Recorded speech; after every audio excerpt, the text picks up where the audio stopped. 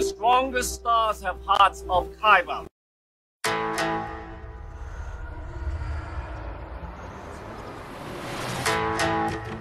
I'm one with the force is with me.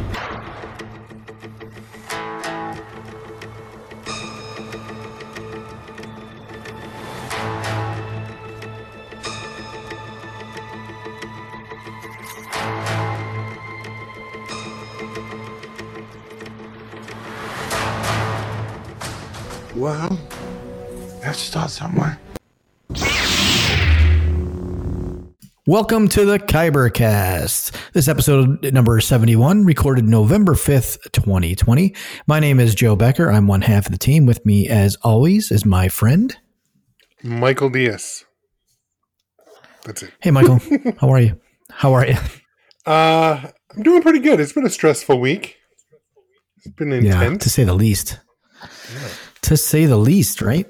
Yeah. I know I said this happen? to you. Well, yeah, I know I said this already before we started recording, but it feels like last week, Friday, was about 5 years ago. So I know. Seriously, we were getting ready for this episode, and I'm like, well, we got the book club, but I didn't watch Star Trek yet. What are we going to talk about? Never, completely forgetting that The Mandalorian came out last Friday, and I watched it and enjoyed it, which we'll get to. We'll get to it. I mean, the whole internet has talked about Mandalorian ad nauseum. A lot of podcasts have, and that's okay. We're going to talk about it too. I don't think we're going to do it as like a review. It's really, because we don't really do reviews. We kind of do discussions, I don't. Yeah, we're conversational. It's not that kind of a thing. Yeah. It's not like, 4 out of 5 and that kind of, it's not, so it's not really a review. We'll talk about it. There's a lot to talk about. We have Dune to talk about. And, why don't we just jump right into some of the news bits? Yesterday, in the midst of the election and all the craziness that's happening there, Star Wars decided to put out a preview of its holiday special. Now, everybody knows that the first holiday special didn't go so well for George Lucas, things like that. It's so bad it's good, though. It's not good. It's not even terrible. That. It's not. There's nothing redeeming other than the only redeeming thing of the holiday special is, and it's not very good animation, but you see Boba Fett for the first time.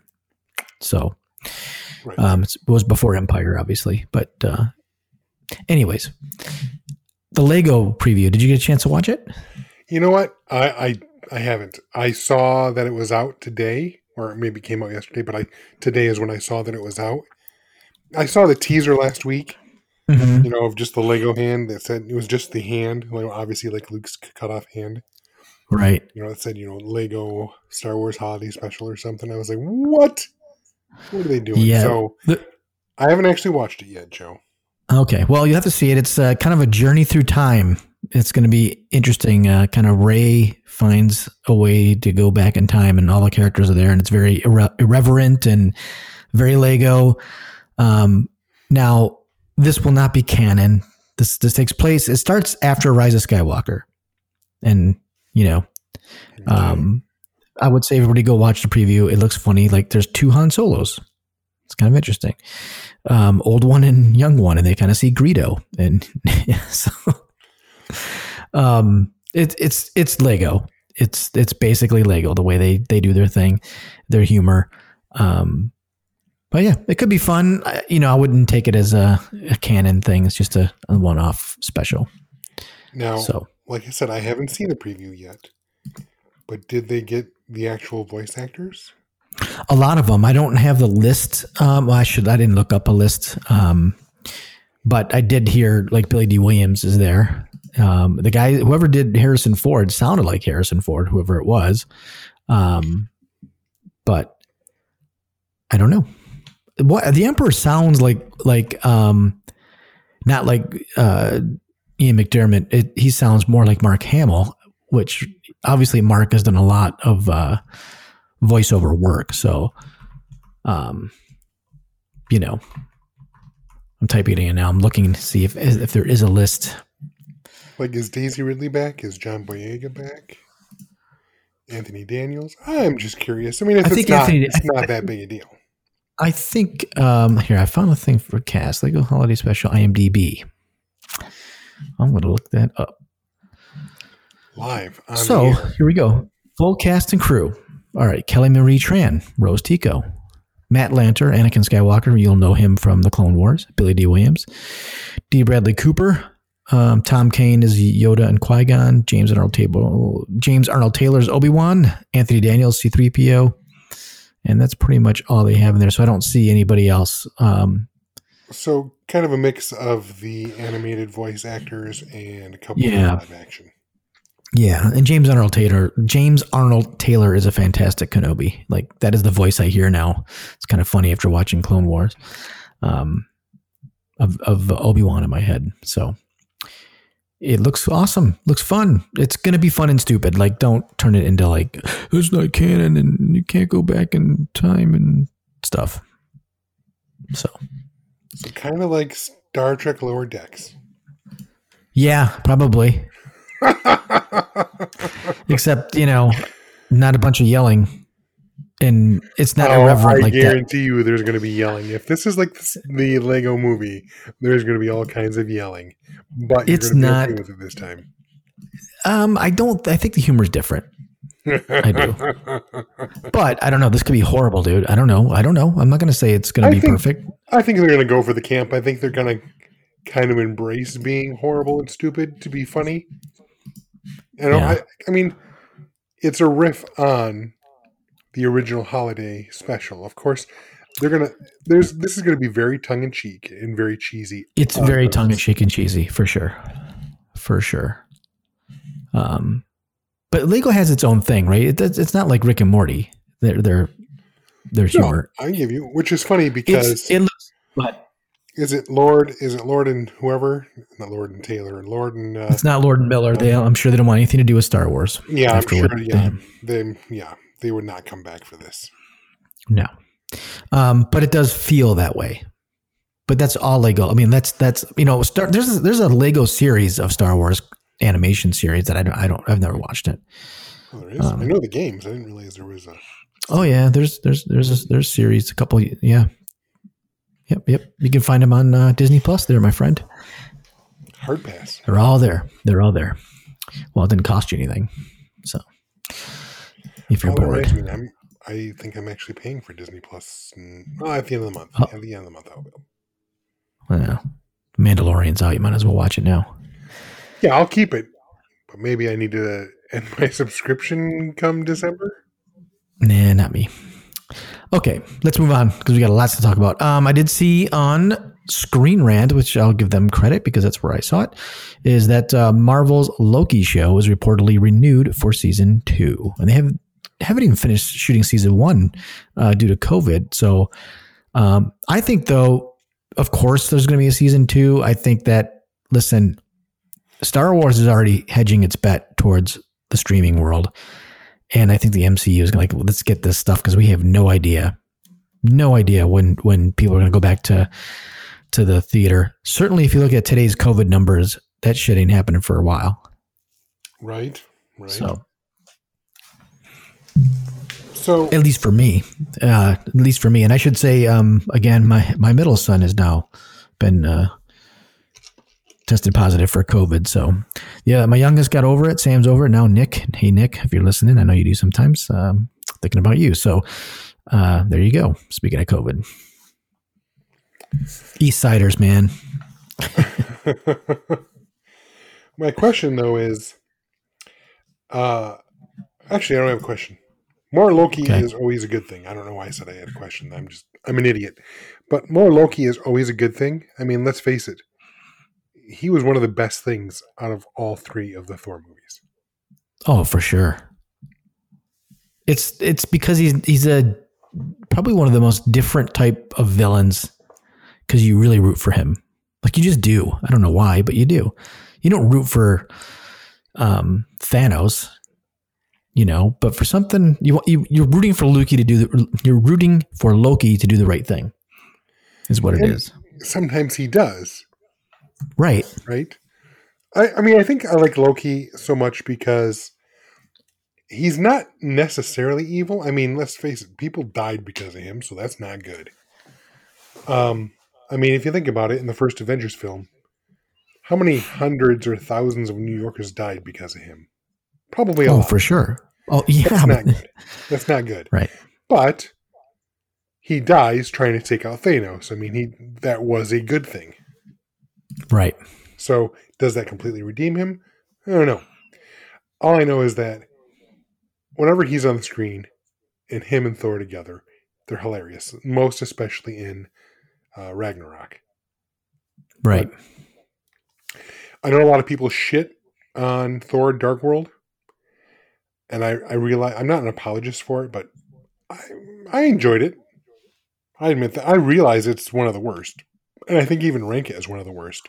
But I still like it. That said, the scenes that really do work in that film, if nothing else, the Thor and Loki scenes are fantastic. Yeah. So, it wasn't that bad. I didn't mind it. I had fun with it. It didn't bother me as much as it bothered other people. It's just a story, but that could be a whole episode. So we've got a lot. I want to make sure we give our time for the two big topics because it's chunky for both of them. In other Star Wars news, there was an interview with Ron Howard. I don't know where it was. It was for some other project that he's working on, but inevitably somebody always asks him the Solo 2 thing, and he's like, "Listen, it's a possibility. He thinks a lot of people want to see it, and there's always room." And he was really open for it. He goes, I think a lot of people. His quote was something around, "I think a lot of people would like to see the gangster world, and I think there's room for that, and I think it could happen." But he said, there's nothing in the works. No one's talking about it. He just thinks it could happen. But when he says stuff like that, I think there's stuff in the works. Otherwise, even though he says there's nothing in the works. Yeah, I just think it's one of those. Either he's doing it to prompt people so that he can get something in the works, or Disney's saying, "Just say it because we got it in the works. We got to get it out there." There's marketing to this stuff that is bigger beyond is beyond you and me. So I get it. That's just my take. You could be right. He could be trying to stoke the fires to get something to happen. Sometimes it works. Look at what Ryan Reynolds and Tim Miller did. They filmed that short, which I don't know if you ever saw it. I did. It was a fantastic. Now, that scene basically is incorporated into the movie, better shot with better special effects, but it's basically that same scene. And they made that. They had no permission from 20th Century Fox to do that. It was one of those situations where it was, let's do it and ask for forgiveness instead of permission. Right. And it was so good and stoked people so much that they got the Deadpool film greenlit and made. So sometimes, you can kind of goose the public for some interest and see if there's enough there for, for a company like Disney or 20th Century Fox, which is now part of Disney, to say, yeah, let's go for it. So I think you brought it up. Well, you brought it up before that there was some rumor or talk of possibly bringing Solo back as potentially a series on Disney Plus. I think that's the way to do it. Oh, I agree. I wouldn't be against a film though, not at all. I don't even mind if it's a film for Disney Plus. I don't mind if it's a series either. Film. Yeah, I mean, I'd go see it, but sure. But the pressure of movies is going to be strange this year. I don't, listen. I think Tenet's going to be released in December now, and who knows with James Bond. Any of these things. I mean, look, it's not getting better, right? They're not going to put Wonder Woman and that stuff out in this. Well, they actually kind of floated James Bond out there. They said, how much will you give us to put it out there? And I guess they were talking around $600 million is what they wanted, and they didn't get it. Yeah, which is probably break even. Possibly. So right. So they're trying. Right. I think what these film companies are trying to do now is figure out how can we pay our investors in this film. Because each film is a business, and you have investors, and they got to make their money. They do it to make their money back. obviously double their money is what you'd want, right? So I don't know what the budget was for James Bond. I would assume it's $300 to $400 million range. Once you include all the marketing, probably. Right? So if they can sell it for $600 million, huzzah, they're done. They don't have to worry about box office. It's a compromise. It could have made $1 billion. Who knows? But I think that, if DC was smart, I think that's what you do with Wonder Woman now. Like, see if you can put it on your you want to boost some people on HBO Max, put it on there now. I could see that for HBO Max. But again, I think I brought this up before. If you relegate Wonder Woman to streaming only, then you open up the argument, well, wait, you wouldn't do this with any other superhero. You wouldn't do this with a man superhero. You know what I mean? Maybe, but I would say the same thing for Black Widow. Black Widow, yeah. Do it. We just want to see it. You're going to run out of time. I want to see it too. I want to see them both. I would like to wait and see it on the big screen, but tangent here. I don't know, obviously where all our listeners live, but locally here, they've been offering, you can rent an entire theater. Right. Celebration is a local chain here. They're offering it's $300 for 15 people, in concessions included. So $20 a pop. That's not bad. That's worth it. That's worth it. Do you have to fill it? No, 15 people. That's it. Oh, so you get the whole theater, 15 people. If you want more, they only allow 15 people in there too because of the groups of. Right. So you and 14 of your friends, or basically 7.5 couples. I'm going to be honest, dude. I haven't been around 14 people since last March. Could space them all out. I mean, it's. You could totally space them out. I could probably maybe do it. The only problem is, what movie would I want to see? Right. Well, it would have to be one of those, right? It'd have to be like. That's the thing. They're not going to do that. I mean, right. I personally would be interested in doing it for Tenet, only because I'm a big fan of Nolan. Right. But could you find 14 other people? I think AMC was offering the same thing. I don't remember their price, but I think they had some super low prices, but you'd have to do it in the morning and stuff. But you can rent your own theater. I mean, they're getting desperate. And I understand why. Yeah, they could all be gone. Right? So, that's the thing. The industry or the studios aren't going to make enough money if they release Wonder Woman that way. As much as I would love to rent out a theater and watch Wonder Woman with 14 of my friends, paying $20 a head, I would totally do that. But there's not. Here's a boy. We're really on a tangent here, but here's what they could do. Really, really interesting. This is so easy to do technology wise. You could stream a live stream, right? Everybody, like an event, like you're watching, a boxing match or something that you pay to watch live. Oh yeah. Right, a live stream and get to watch it with the stars, and it's $20. And then I would do stars do a Q&A afterward or something? Yeah. Just talk about the movie and have a little event. And they can do it from their house. They're doing it now. It's not like you would put them out. That's 2.5 hours of their time. Ooh. Or 3 hours. And they're promoting it and they're getting their money back. And I think people would watch that and do that for $20. It's interesting. And I think there's some value in that. But I think what we saw with Disney releasing Mulan for $30, they didn't get enough ROI. So I think that kind of killed that idea. Yeah, but they thought about it wrong. $30 is too much when you're already paying for the monthly service. Right. I don't think they should have even touched it with Disney Plus. Like, don't even put it in there. You do a separate thing, Disney Live or Disney Theater or something.com that you pay to watch it and it has nothing to do with Disney Plus. And you just package these things different. You got to think of new experiences. I hear what you're saying, but the difficulty is that everyone already has the Disney Plus app. Yeah, but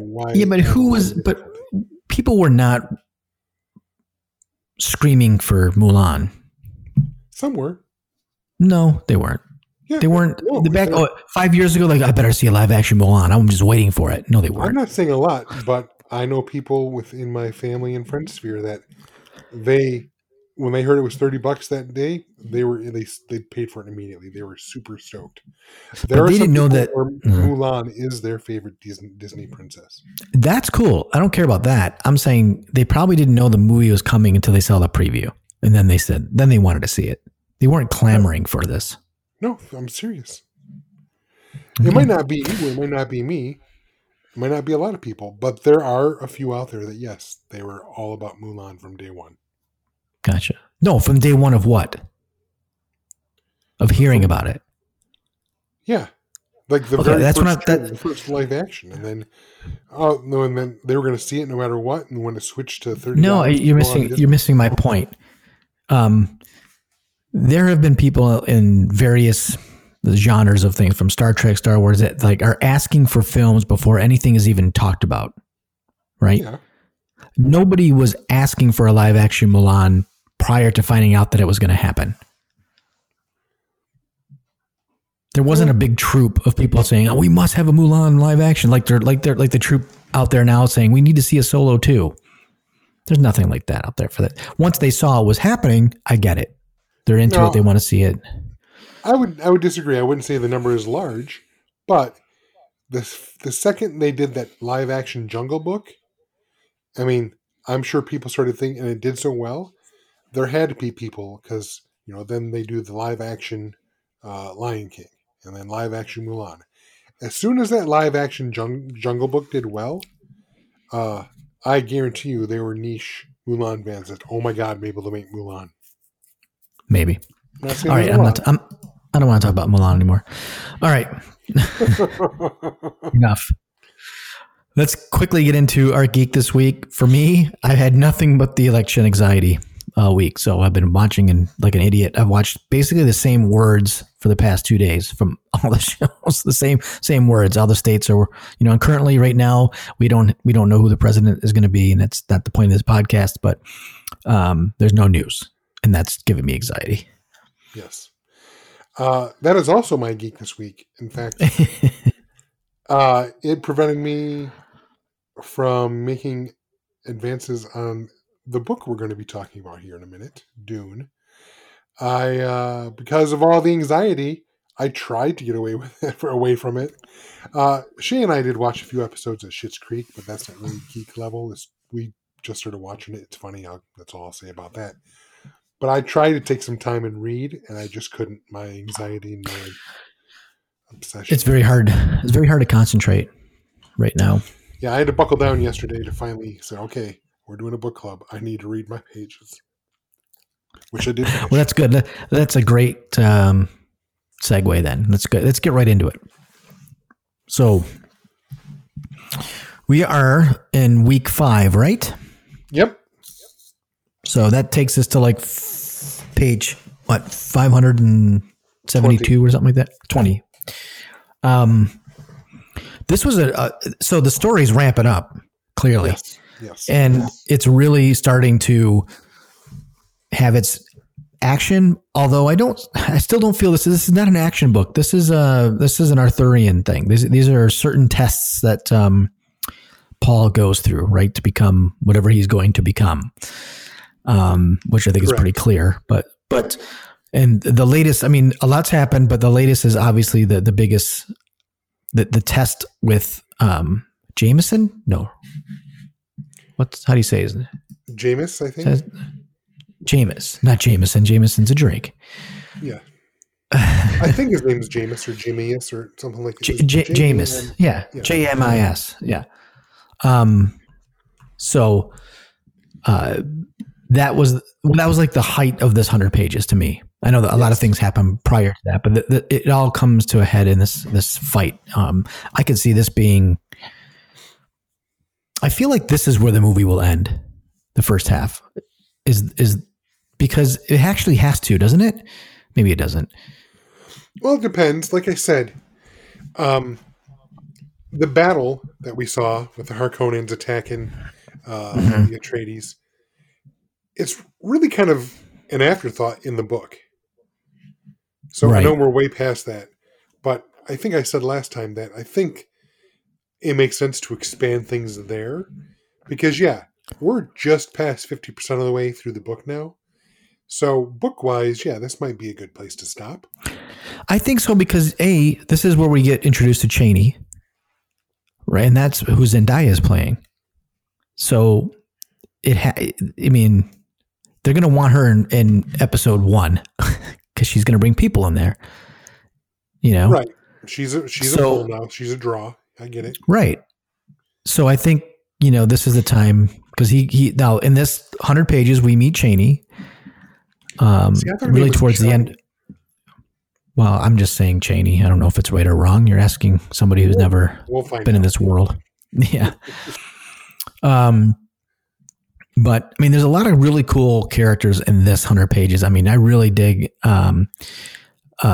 Stilgar. Yeah, I like him. He's good. He's good. So my take on this 100 pages is really starting to kick up. And now, did we lose again? Did we lost? I never know if people actually die. I'm guessing so far. Like we haven't. No one said Duncan Idaho's body, but we were led to believe that he's dead from the prior 100 pages, and we lost the planetarium guy. What's his name? The planetologist Kynes. Kynes, yeah. He was in the desert and basically was talking to his dad in a weird conversational thing. And maybe you can shed some light on that. Like there's some like air under the ground or something, and spice or carbon under the ground that's bubbling up, and he's talking, and it was a strange thing. I didn't quite understand it, so maybe you can help me with that. So the Harkonnen, however you want to say it. Harkonnen is how I say it. Yeah. They basically stranded him in the desert. Sent him on his way. No stilt suit or anything. No stilt suit, right. So he's going to die quickly, which happens. He's once he shows up again, we don't see much from him. Just like you said, kind of in a, I don't want to say delusional, but yeah, like I think it's delirious. He's delirious for sure. That's what I was looking for. Delirious. He's definitely delirious. Yeah. Obviously dehydrated. He's hallucinating, if not visually, at least through auditorial hallucinating. That's why he hears his father, and he's trying to basically just find some Fremen. Right. And then it's like you said, so far there are certain characters we do not know if they're dead. As far as we've heard, obviously we know the Duke's dead. Okay, we know that we know that. We know the Doctor's dead. But there are a couple characters that we've heard they might be dead, but we haven't seen or had that confirmed. So that leads me to believe that it's kind of like the cat, Schrodinger's cat. They exist they either are alive and dead, depending until whether or not the author decides to bring him back. But with Kynes, he's dead. He obviously is delirious, eventually collapses, and then gets blown up, which I think a spice blow or something, what they called it. I have some theories based on what I know about the movie from the 80s, but I don't want to ruin anything for you if you don't know. So no, I don't know. He kept mentioning it was pre-spice. Some kind of chemical reaction beneath the sand. Right. You could smell, and it was pre-spice, and it was about gases building up until a certain point where it couldn't be contained, and then boom. Boom, right, it got him. And that got him, and he died. We knew that. So I think I'm going to guess that it might sound like a throwaway detail, but I'm thinking that pre-spice, that's foreshadowing to something we're going to see that we haven't seen yet. I'm sure, right? Yeah, I caught that too. I was like, well, is that what they're mining, or could that be money, or could it be whatever? Right. What is the pre-spice? Right. Now, the interesting thing is Cheney is his daughter, his daughter. Sorry. Yes. So that's this is very, again, Arthurian and or, Game of Thrones type thing. So it's a really take on kingdoms. It's really interesting. Well, so here's my question though. Mm-hmm. Kynes is the royal planetologist. He works for the Empire. They reference that his father was the planetologist on Arrakis before him. Mm-hmm. He has the bluer than blue eyes because he's obviously been there his whole life. Right. He's definitely very, very friendly with Fremen. My question is he actually well, he's Fremen? he's just a revered figure among Fremen, according to Wikipedia. Yes, and I get why now, and I think we understand why. So I don't think he's a native. He's a native in the sense that his father was probably there and maybe was born there, but I don't think he's a native as in no different than, I'm a native. He's not ethnically Fremen, you mean? Is that kind of what Correct. you're saying? Correct. Okay, I can see that. I think we get a hint as to why he's revered that comes right at the end of this section we were supposed to read. Right. When they make reference to all, basically, the water stills. Right. When they were... Right. And then when they were doing the ceremony for James. Yes. But then also when they go underground briefly and you see these, massive tanks of water, basically. Right. That Stilgar notes there are thousands of them. Well, if you remember earlier in the book, Kynes was very hesitant to say, is there water? But he knew there was, and Jessica knew he was lying, and Paul knew he was lying or wasn't telling Leto everything. Right. So, and on top of that, it was revealed here. Yeah, right. And on top of that, earlier in this section, it's revealed that Stilgar and his group, that the reason they're out is because they were getting spice off to the smugglers to sell for the guild, because they keep satellites off Arrakis on purpose because they don't want people seeing what they're doing. Right. So there's a whole thing going on. There's a smugglers thing happening. Yes. Cloak and dagger, a lot of subterfuge. But so go ahead. So let's go back to this Jameis character. Yep. I have to admit, I didn't think they were going to kill him off. Oh, well, you know what? I did. When you put, this was the test. This was as soon as they, when they were fighting over, like Jessica wanted to fight her, basically Paul is fighting for her like an old English duel, right? Her champion. Yes. Right. So when I guess I didn't know right away, but when they said they were going to fight, I'm like, okay, well, I know, again, because of everything that's going to happen, this is how the hero's journey is. Paul's not going to die here. No. We know that, right? And they kind of set it up as a duel, but it wasn't until Jameis said something like, he doesn't know our ways. We don't yield kind of thing. And then after that, you're like, okay, well, he's going to die. That's easy. But even then, I still thought there was going to be some way that, like, Paul was going to, subdue him and put a knife to his throat and then claim, listen, say something about being merciful or something. But no, it went full on brutal. Yeah. I mean, it was, and it's a major thing for Jessica too. Like, so this is Paul's first kill. And she was worried that, he's going to like it. Right. Which it feels like he does not, or at least he shows remorse. In fact, he teared up at the ceremony, which everybody freaked out. Like, oh my God, he's giving moisture to the dead. So that was kind of cool. I mean, it was really cool because it's like Jessica says, how restrained do you have to be, in your emotions to never cry? Right. Cause it's losing your moisture. Yeah. I mean, it's their currency, right? It's their life. So, That Yeah. really kind of amazed me because everyone cries, right? It's a natural, If you're human. Well, yes, yeah. Well, okay, but it's a natural human response, and it does have cathartic effects. So to stunt yourself from that emotional release, well, I get Yeah, why, but I get think why. of think of this though. The Fremen, they didn't start there last week on the planet. Oh yeah, they've been there for generations. Right. So More. it's just taught. It's not even a thing. It's like, Spock doesn't cry. You know what I mean? It's no different than that kind of thing. Well, I get it. I mean, yeah. what this book apparently takes place in the year 30,000 something. So I get it. Yeah. They've probably been there a while, a long, long time. It's just Right. It's crazy.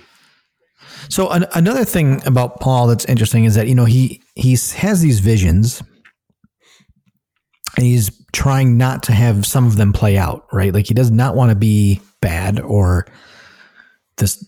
He sees these visions of him as an emperor or a ruler, and he's trying not to let certain things happen. So what I really liked was when they were naming him, what name do you want? And again, we already knew that because we saw the premonition, right, from the prior pages, the Muad'Dib name. But he asked, when the Fremen asked him what he wanted to be, and he said, "What's your little mouse?" And ended up being a Muad'Dib, but he said, "No, I don't want to be just Muad'Dib. I want to be Paul Muad'Dib." His way of altering his vision, so to speak, because he knew he was an Atreides, and he wanted to make sure he kept that name. So I thought that was a really cool. He's trying. It's interesting because there's so many things happening with this. Even one of the discussion. I know I'm jumping around, and I apologize because when I talk into something, and I remember earlier stuff from the book. So,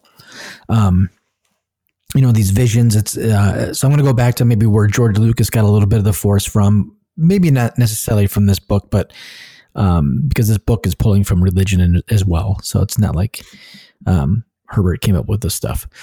But Paul was having, I can't remember who he was having the conversation with, but basically about what water was and life and everything. And then life begets life. Maybe it was the Kynes thing with his dad.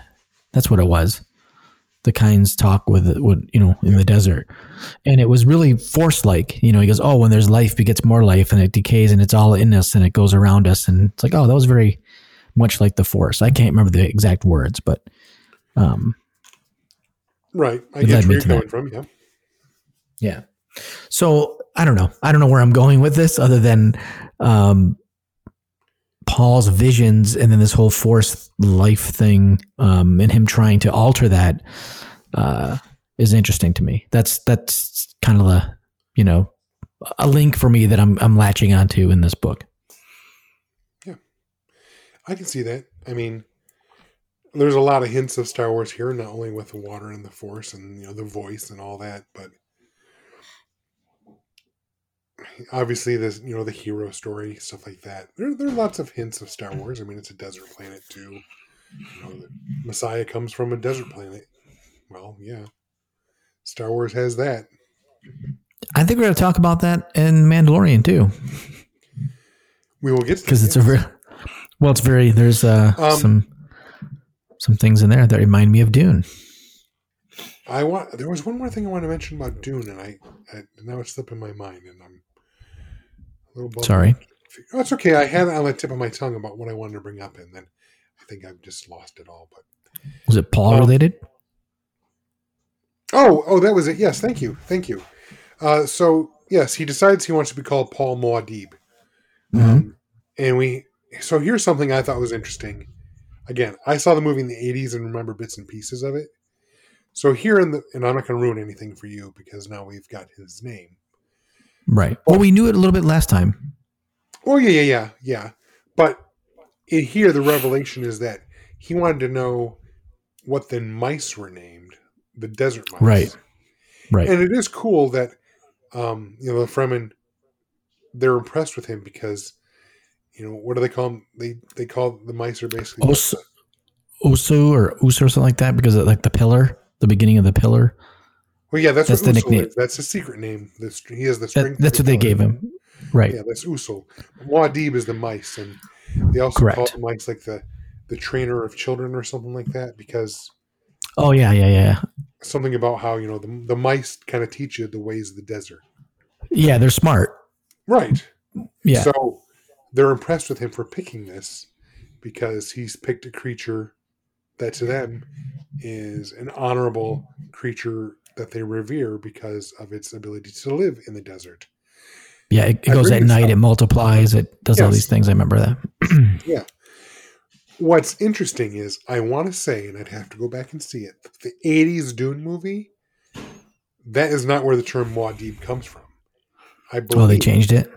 Yeah, I believe they gave the term Muad'Dib to the moon, the second moon of Arrakis. Which, That's fits lame. as well. Well, I can see how it fits. I mean, it's got some, like, indigenous people type ideas about it, and obviously there's a lot of the Fremen seem to be very similar in some way in regards to some of the nomadic desert tribes, like the Bedouin here in on Earth and all that. So I can see how they did that, but so for me, it was a revelation, just because I was like, that is not how it was in the movie. That is quite a drastic change. But I like this. I like that it's different, and it makes. I like the reasoning behind it because of the resilience of the mice and whatnot. I just thought that was really cool. So in the movie, Muad'Dib is the moon. Here it's the mice. It was a nice surprise for me. Good. And I think it's it fits his character, I think. I agree. So anyways, it's going in a great direction. It's moving, it's clipping along now. I find it interesting that Chaney is, I don't know, already attached to him in a weird way. Just felt a little odd. At least I didn't get, I don't know. Maybe I'll read them, but we'll see what happens next. I'm sure they're going to get closer. Yeah, there are some parts in this book where it's a little bit too obvious. I mean, right. Like, as soon as they're anywhere near each other, it comes on a little thick. You're like, all right, these two are going to be together. It's obvious. Well, and the thing is, too, is where this particular end is, and we'll leave it at that because it's a good place to end. The last, I don't know if it's the last couple pages, but I just remember there being something where he says, my mother doesn't know it yet, but Jessica is my enemy. Something like that. It's like the last page. Yes, it's in the last couple sentences. Yeah. Yeah. I mean, that is pretty chilling. Me and she's my enemy. Yeah. Yeah. And that's where you leave like, whoa. So he sees a power struggle clearly coming. And that's pretty scary because she's been looking out for him and you don't see that. But now, is she going to be with Stilgar? Looked like it. I mean, if you're going to. I don't think so. Okay. It feels like it from No, because Stilgar basically comes out and says, I mean, paraphrasing here, but he's basically like, you are hot and I could totally make you one of my women. But instead, and they made reference to this, Stilgar was a good leader because he chose for the tribe instead of for himself. And though he basically says, you're hot and I'd love to get with you, I'm not going to do that because we need a new Reverend Mother and you're going to be it. And that's more beneficial to the tribe. For now. Okay. I'll leave that for now. Well, this is my opinion. You know the stories. You're probably right, but I just think it's going to go. Okay. I don't remember the story completely, so I don't know. You could be right, but I just think that was a very deep and powerful character trait for Stilgar, noting that he always puts the tribe first. Cool. And I think it's a good place to end that. I mean, and that we're almost the chapter ended, and that was not chapter, but section. It's a chapter of Jessica being. Well, I mean, in section that we read for this time, there's more chapter. Ending it on my enemy is a really good place to have a cliffhanger. So, okay, it's time. Last week I was doing almost an hour update on when we can watch it. So here we go. Mandalorian Season 2, Episode 1.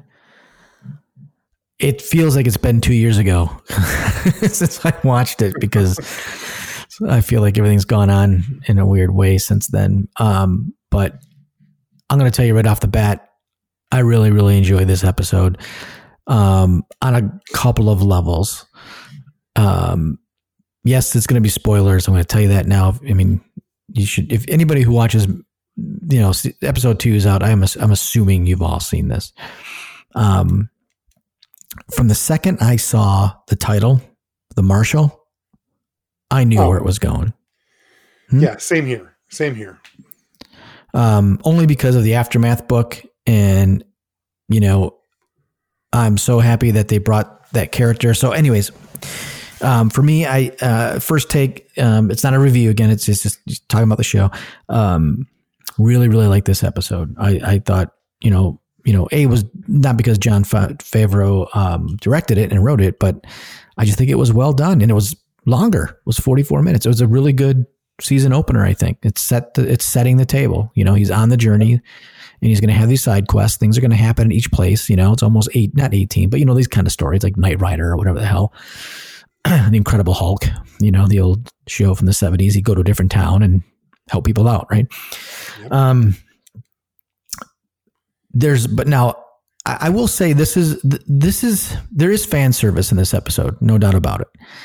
But everything that is fan service serves the story forward. It's not just thrown in there. I mean, there's a lot of Easter eggs and things like that we're going to talk about. But overall, I thought the story was really, really good.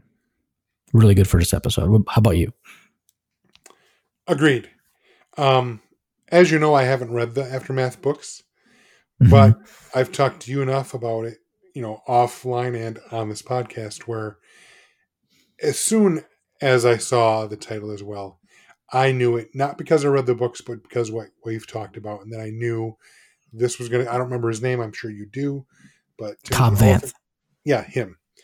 I knew he was going to be in it, and I knew we were going to see Vader's armor. Not Vader's. Vader? I knew we were going to see Boba Fett's armor. Sorry. Right. Yeah, when they said the Marshal, I'm like, sweet.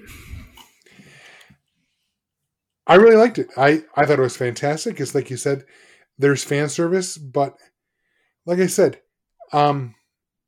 is it fan service? I don't know. There's always that thin line, and I think that The Mandalorian, for my preferences, rides that line better than other Star Wars shows and movies and stuff, or I should say other films. There's fan service where you're like, oh God, of course they went there. And then there's fan service is like, all right. And I think the fan service works better when it's not so in your face, but instead enriches what we know already and pays attention to the continuity. For example, when the Tusken Raiders rode into town, you saw single file to hide their numbers. Yes. Right. Because any child of the 80s is going to know these Bantha tracks are next to each other, but the Tusken Raiders, they ride single file to hide their numbers. So you better get that right. And they did. It seems like a minor thing, but as soon as I saw them riding into town, I turned to Shaylee. I said, you see that? She's like, what? Of course. File. She's like, okay. And then I quoted the Star Wars like I just did. So, it's things like that. But you know what? So, but in Star Wars itself, I'm not going to make this all about the Tusken Raiders, but in the movie itself, it was made in the 70s, right? There's no question about that. Right. But, it kind of took an older, 40s, 50s Hollywood trope about the savage, right? The Tusken Raiders were just savages. Kind of inhuman, I know they're not human, but, dehumanize them in many ways. Well, even Anakin said that in episode 2. They're animals, and I killed them, all of them, and they're killed. Exactly. Now we've seen, I like what they did with that. Yeah. Well, yeah, because we see them a little bit in season 1, where we find out that the that he knows their sign language. Right. But then, he barters. Yes, but then in this one, we even find out even more about them. So for me, it's fan service, but it enriches everything. It gives you the background on things. I mean, there are certain things, certain characters and stuff. I don't need to know their background because it demystifies them, right? But things like the Tusken Raiders, it enriches. I mean, that's my take on it. Absolutely. I think it brought them into a different level. They communicate. He communicates with them. They want to live a life, and we don't know what's underneath them. They could still be human. Those are just breathing things with their helmets. I mean, they're not, we don't know what they look like underneath, just like Jawas. I have no idea what they look like either. But man, there's just, there's so many. So talking about some of the callbacks, I mean, obviously the whole idea, this is a Western. This is a pure Western episode. 100%. Guy rides into town looking for another, someone to look at. He sees this guy come in, and I loved how they did it. It was no like, this is what makes Favreau really interesting. They could have done so many ways of like running into Boba Fett, right? In terms of the armor. And I just like that they say like, what does he look like? Well, he looks like me. He goes, oh, you mean the sheriff? And then he says it, he goes, well, he's right there. He's turned around and there he is, That was an awesome kind of reveal. He's right back in there. And clearly it's not Boba Fett. And they wanted you to know that. They wanted him to look a little dumb in the outfit, right? Super tall, gangly, doesn't fit him right. Right. That was all by that's not an accident. No. That's very purposeful. So, when you see it and he puts that helmet down and, Mando was like, whoa, he took his helmet right off. And he, now we know, he's got to take that armor back. Right. So it's really cool. It was just a really good episode all the way through. And I love the idea of the crate dragon.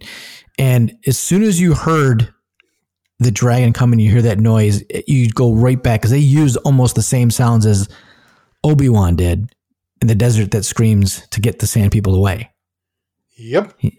Now it's been altered over time, but they made, there's like 2 or 3 different crate dragon screams that Obi-Wan does through the special editions and changes and whatnot. But at the end of the day, I think they use all 3 of them somewhere out throughout this episode as a Easter egg. But at the end of the day, when I heard that sound, I'm like, oh shit, that's great. The crate dragon, like, all these things come flooding back, and it's not anything new. Like in episode 3 in New Hope, I mean, 3PO and R2 walk in the desert. You see a skeleton of the crate dragon. So this isn't like, new stories. This is life on Tatooine. Now, that being said, this is where a lot of Dune influences come in, right? So you've got the sand, you've got this worm. It's not really a worm, but it's a crate dragon. It didn't have any feet, right. As far as I can tell. It was like a snake. So I just loved it. I thought the episode was great. I loved how they did the Western. I love how they brought that kind of crate dragon in. And that became the story. Like these 2 people are going to help. These 2 tribes of people are going to help each other survive. And there was hope, right? And that's what this show is about. That's what Star Wars is about, that they brought hope to this just small little area. And it's peace if you want it. If you break it, we'll go right back at it. But there's peace out here if you want it. Yeah, it's a new hope, if you will. Yeah, it was good. So, I just love this episode. It was so good. And so many Easter eggs, like, you got to see a pod racing engine that Cobb Vanth rode. That was cool. Now, did you say it was Anakin's, did you think? I didn't care. I didn't think so. It's just, there's a lot of pod racing engines out there. True. I 100% agree. I mean, I think if it actually was Anakin's, I think that's a little bit too on the nose. Right. But the fact that it's just a pod racing engine turned into a speeder bike. That was awesome. Loved it. That was so cool. Now, for those that may not know, so they kill this crate dragon in a really cool way. Like you got to see, everything's firing now that and it's been like 4 or 5 days since I've seen this. So I got to try and remember. We got to see the Boba Fett action figure shoot his rocket. Twice. I know, right? And now, if you look at it is no accident that like if you go shot for shot from like the first time you see Cobb Vanth, shoot that rocket, and it goes way out to the guys that got away, and it blows them up. If you put that side by side with Iron Man when he left the cave, and he shot the rocket and walked back towards you, and then blew it, almost the same shot. Yeah. Oh yeah. Which Favreau directed Iron Man, so it makes right. sense. It's on purpose. Yeah, it's on purpose. It's not an accident. Yeah. But we got to see him shoot his rocket. We got to see the goofy little thing where like Mando noticed his jetpack was odd, so he hit it and he knocked him, flew him away. He's, I'll take care of this, take care of the child. And he hits him and he flies away like Han did to Boba Fett, and he just kind of took off. That was funny. Nice callback. So they kill the crate dragon. They get, he took, even the Mando took a big chunk of beef with him, or whatever the hell he took with him. But they got a pearl. Does that mean anything to you? So they got a pearl. Now in lore of Star Wars and things like that, the pearl can be used. There's like, somehow it's like a Kyber crystal in there, in that pearl. And they say it can, it's stronger than an actual Kyber crystal. So it could be used in a dark saber, so to speak, and things like that. See, I did not know that. I assumed it was an egg. No, it's a pearl. It's a pearl. It's not an egg. See, because I don't read all the other Star Wars stuff. That was news to me. I did not know that. I thought it was weird that it was so spherical. I was like, it's not even egg shaped, but I guess that's an egg. Yeah, no, it's a pearl. It's the crate dragon pearl. I did not know that existed. Yep. So there you go. So there's something that may happen with that in the future. Well, yeah, they wouldn't throw that in there. So what you're saying is you cut that pearl open, the inside of it is like a Kyber crystal, but stronger yet. And from that, you could make a darksaber. Correct. This is interesting. Okay. I did not know that. And now that has upped my appreciation of the episode because I did not know any of that. Yeah. So there may be, Tatooine may figure in this a little more later on, which I think it will, obviously, because before we get to the end, I want to go back to the beginning really quick. They didn't say what town when he first goes to that boxing thing, and John Leguizamo played the guy with the one eye. That was John Leguizamo, right? Yeah, it was him. Okay. He was awesome. I thought, was that Lothal? Do you know what Lothal is? That's where, if you saw any kind of rebels, Lothal is a big deal because they had all the graffiti and all that kind of stuff there. I only watched the first season. Was Lothal in the first season? Well, they first see him in Lothal, yeah. Okay. When they find, that's where you really got to catch up with that. Anyways, I thought that might be Lothal. I wasn't sure. Maybe some of our listeners can fill me in on that one. But okay, so now they kill the crate dragon. Everybody's happy. Mando gets the Mandalorian armor. He goes away. Now, there's a lot of stuff that happened in this episode. If you really watch this episode, the aspect ratio changes to almost more cinematic. I don't know if you recall that, but if you're watching it again, pay attention to the letterbox. It gets even more cinematic. It lowers, it becomes more widescreen. And when it does that, and you see, Mando take off, and all of a sudden you see Tamara Morrison turn around, and everybody lost their shit that I knew. Was like, holy cow, I got Michael, I got 7 texts that night from people. Is that Boba Fett? I had to rewind it.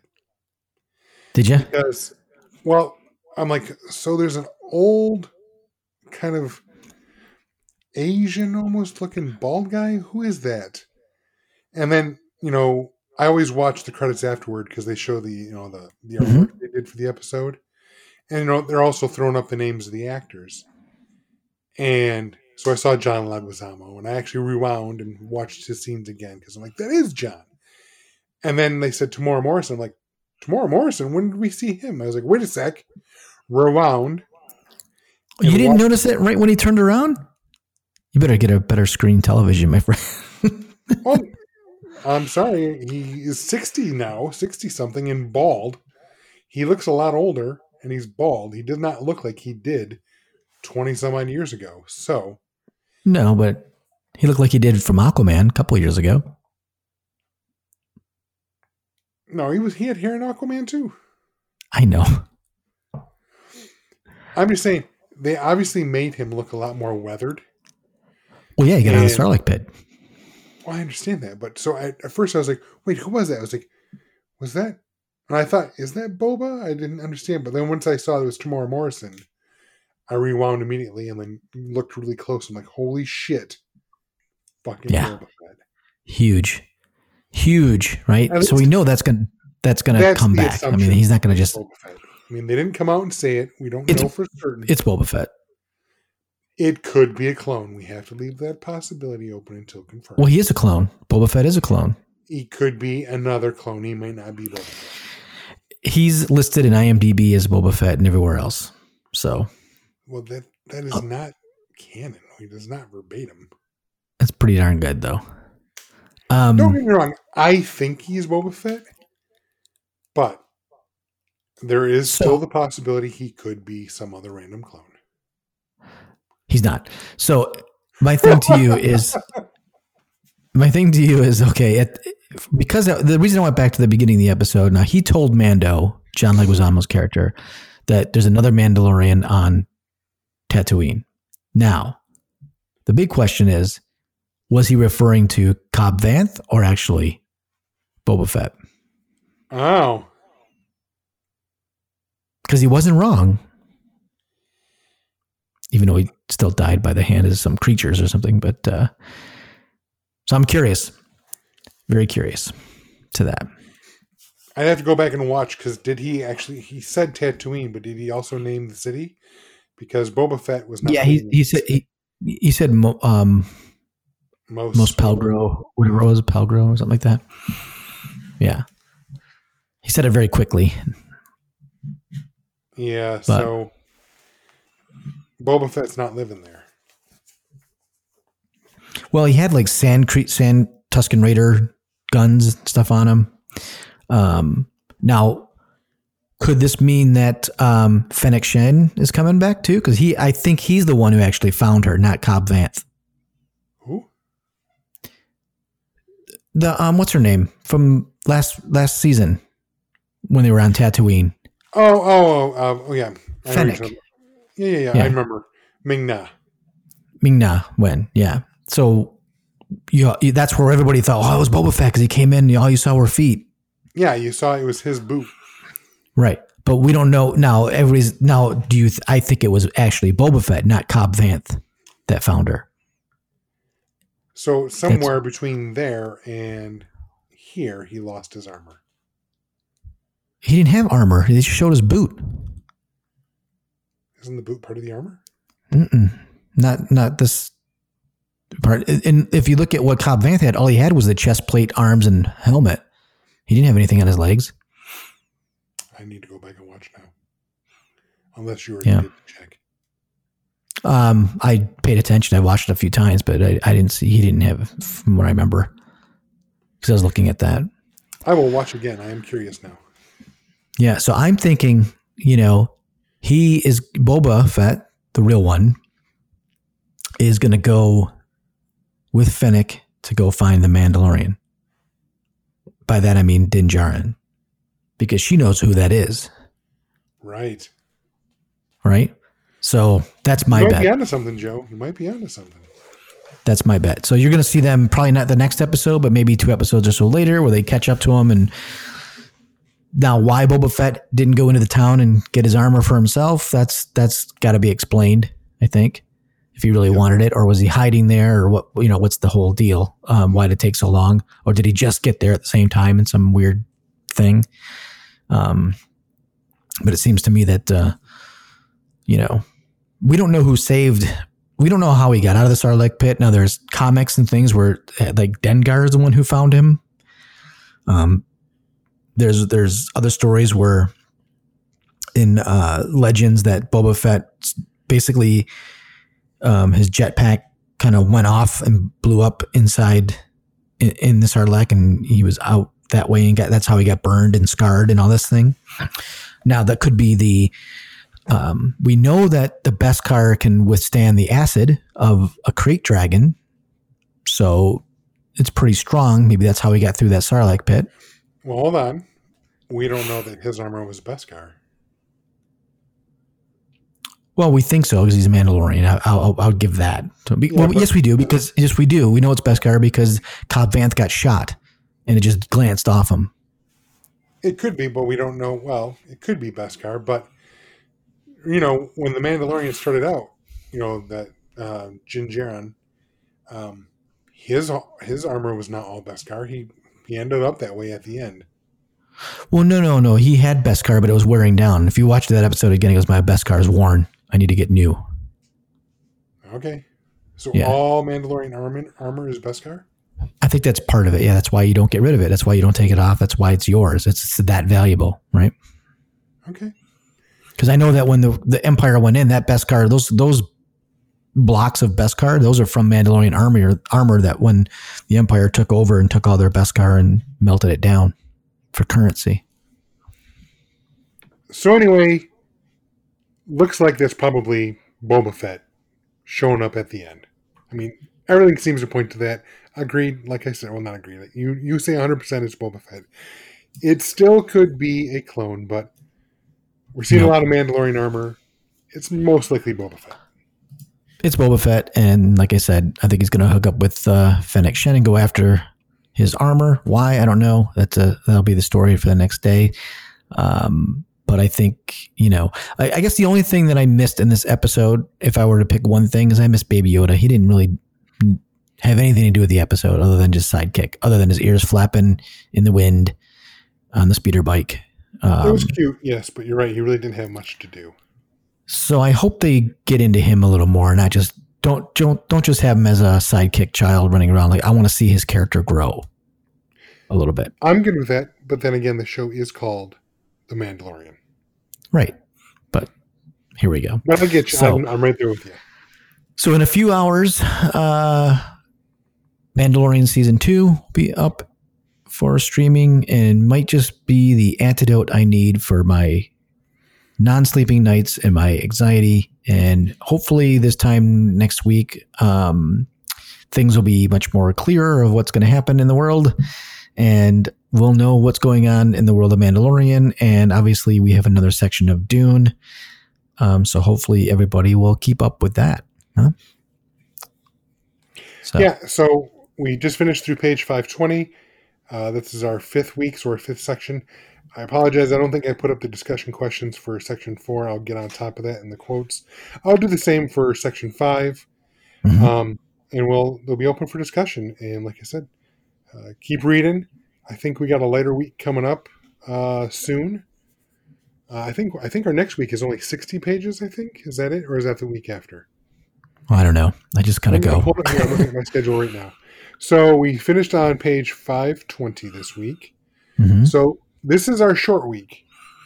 We start on page 521 this week, and we end at page 587. So if you haven't been able to hang on or keep up with us, this one should be a little bit of a breather. It's about 66 pages, so about 60% of what we usually read in the week. So now's your time to catch up. Right. Cool. Thanks everybody for listening. If it's your first time, welcome to the show. I guess we're at the end, but welcome.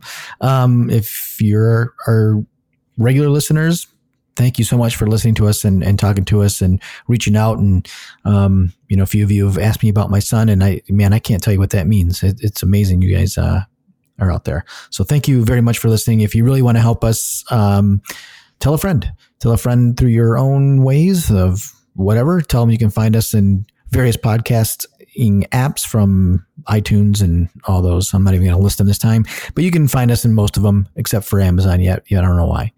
But if you want to reach out and kind of talk to us about the book or even The Mandalorian, hit us up on social media and Michael will tell you all about that. You can find us on Facebook, Twitter, and Instagram. Just look for Kybercast. That's where we're doing most of the discussion of the book. And I know we've already run long, but a shout out to Joe here, my compatriot and co-host, something we didn't note. Last year, at this date, yesterday, we hit 1,000 listens. All right. 1 year ago. Just last Monday, we were up to how many listens, Joe? Over 5,000. So, that's a lot of more listens over the past year. 4,000 more listens in our second year as to our first. So, that thanks goes out to everyone that listens. We appreciate it. I'll shut up about that, but I just wanted to say 5,000 listens. We're not the biggest podcast, but no. Hey, we're 4 times better than last year. That's true. No, it's great. It still amazes me that anybody listens to this nonsense, but it's so appreciated, and I hope you guys enjoy it. We strive to be at least the best local one. Maybe we're the only one. I don't know, but we care about what we do, and we like doing this. And certainly, it's not for money or glory or anything like that. We're just something we like to do, and I certainly enjoy it, and I love working with Michael, and it's a blast. So we're gonna keep doing this. We hope you join us next week for Mandalorian episode 2 and catching up with Dune and Star Trek. Oh yeah, I got to catch up with Star Trek too. Whew. And it's a lot. It's a lot. So good time to be yeah, it is. So we'll end it, and we'll end it. And Michael brought this up last week. Maybe we'll end it this way from now on. This is the way. I have spoken. What a piece of junk. Boring conversation anyway.